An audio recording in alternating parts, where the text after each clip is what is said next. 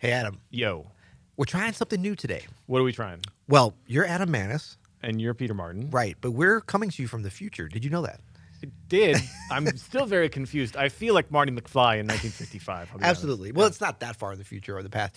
But we have a great episode today. And you know why I know that? Why? Because we've already recorded it. Yeah. Normally, we're doing our repartee, our witty banter during this segment in anticipation of a great episode. But we're actually recording this. I'm so glad we got rid of that. That's right. Because people have been begging us. Well, they'd neither been begging us to continue it nor to stop it. So no, this was really fun. Yeah. We got a nice a speak pipe from Jeff all about keeping your place in a form, in the AABA form. And I think for folks, if you struggle with where am I at the form, which we all have, I think we've got some good tips. I think we kind of knocked it out of the park on a couple of. One of them, we didn't knock it out of the park. That'll be fun to listen to too. But 2 out of the 3 tips we gave, I think, were really solid. And so keep an ear out for a couple of jokes that did not land. if you're a fan of that, stay tuned.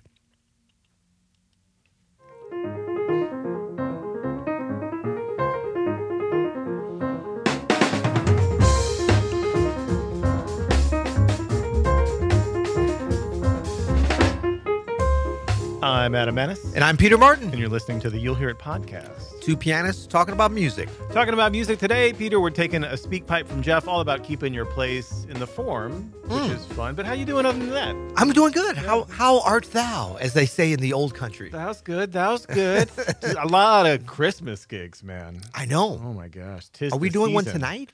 We are doing one tonight with our dear friend, Brian Owens. Big shout out to Brian Owens. Big shout out. Adam. Yo. Brian Owens. Christmas? Are you kidding me? Right here. St. Louis. Yeah. Come on. That's a little... Scott Joplin. No, Brian that joke will not land, but it'll land with about 4 people. But Brian's a great soul singer, and he's been doing the Soul of the Season concert for a few years now. Yeah. And it's a really fun show. A lot of great special guests. So we're going to be out there. Peter and I both playing. Christine Brewer. Yeah. I have trouble saying that name. I'm not going to lie. Brewer. How Amazing come I can't say soprano. That? Yeah, amazing. I mean, just... the fact that she is local for us. Yeah, I mean, a couple of Winans are in the house. Some of the Winans, they are not local, but they are, yeah.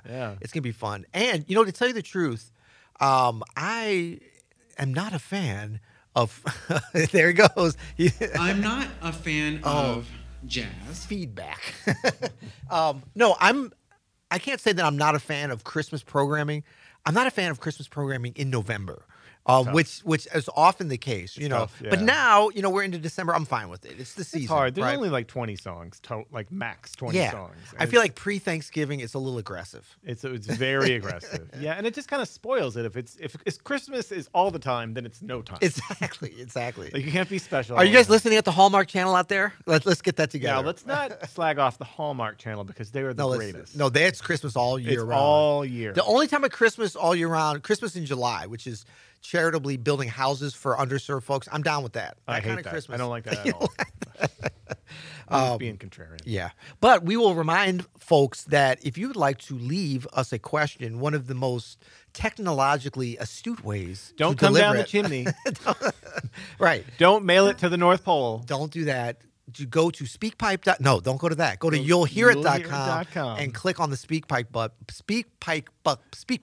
It's actually, it says button, leave us a button. message, but yeah. It does. Click Okay. on that button. Yeah. And you could be like Jeff here, who had a really specific and very good question about keeping the form. Was it oddly specific or just very specific? Evenly specific. Evenly specific. Here's Jeff. Let's go. Hey guys, Jeff here from Portland, Oregon. I have a question about keeping your place in a song form that ends with the same section that it begins with. So like most commonly like an AABA form. I've been finding that I have the most fun and I feel the most free when I'm playing on a tune that is different from beginning to end, because once you've internalized the form, you kind of always know where you are.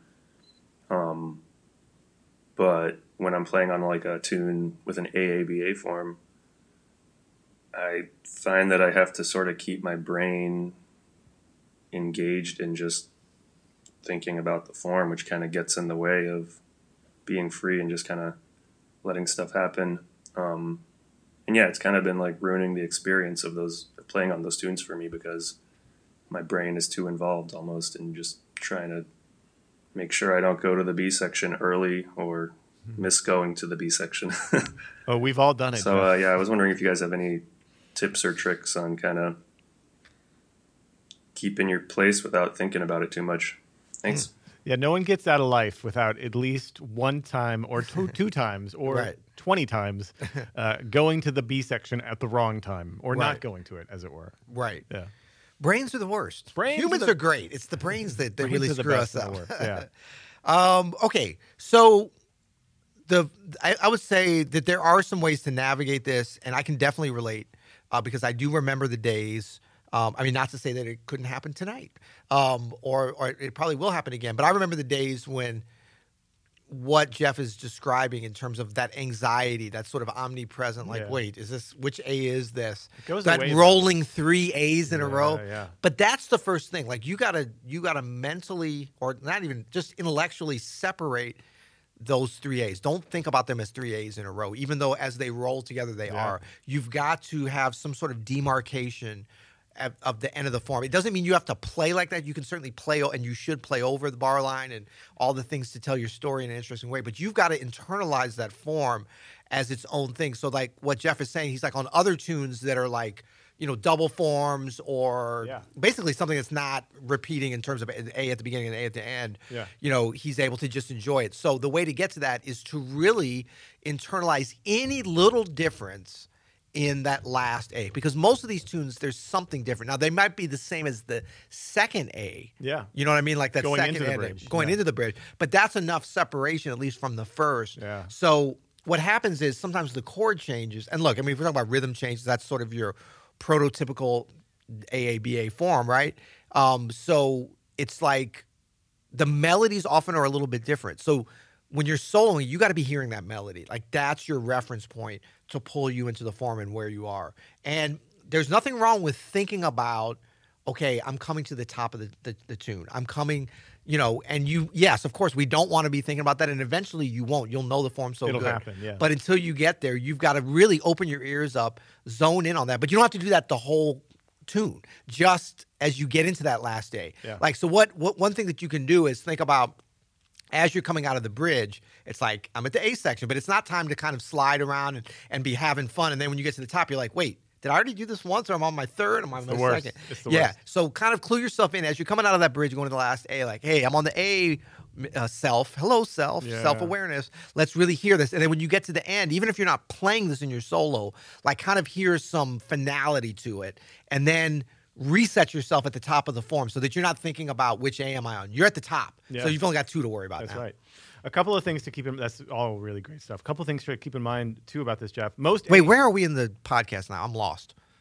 No, that was a We're in joke. second A. Second Second A. A Okay, section. gotcha. We're almost to the bridge. You looked over real nervous. We're almost to the. Actually, this might be the bridge. Like I'm the Okay. bridge, and you'll go back to the. See, No, I'm focusing in now. exactly. See? No, so a couple of things to contemplate as you think about this, Jeff. So the songs that are most likely to be AABA are from a certain era, and the last A section is different from the first A section, and the way that you would phrase in that certain Well, is era, it always though? Not always. the last A is often different from the Yeah, first A. from the first A, right. Like you said, the second A and the last A are Right. usually the same. But that's where I was going to go next is a couple of things with that. You'll hear great players from the era that these songs were most often written and played in.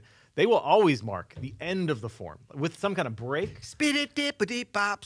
And we're lucky, Peter, because we get to play with really great bass players and drummers who are Yeah. also helping to mark. Like it's very clear usually with the people we play with. We're at the new chorus because it is different starting the new chorus. But another way you can think about this is that the first 2 A sections, I like to think about it sometimes as one thing. And then the B section and last A section as another thing. So it's almost like a double form. It's almost like a double form. Yeah. Like you have AA, BA, right? So especially if those sections are the same number of bars, which they often are. They often are, but they kind of serve 2 functions, and you can actually hear this, Jeff, in great soloists the way they naturally. I don't think they're planning this out, but intuitively, they will use sort of this the AA as a way to sort of set up a theme, and they'll use the BA as a way to.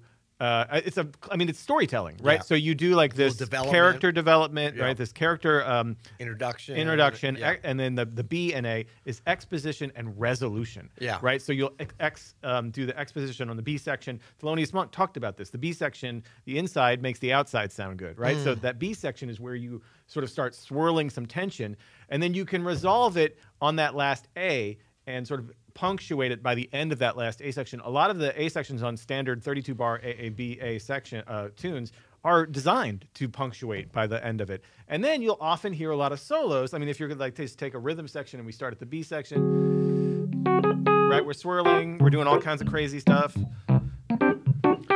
Just creating tension, right? That's what that B section is for. And then some kind of big thing on that, even if you're on the first chorus.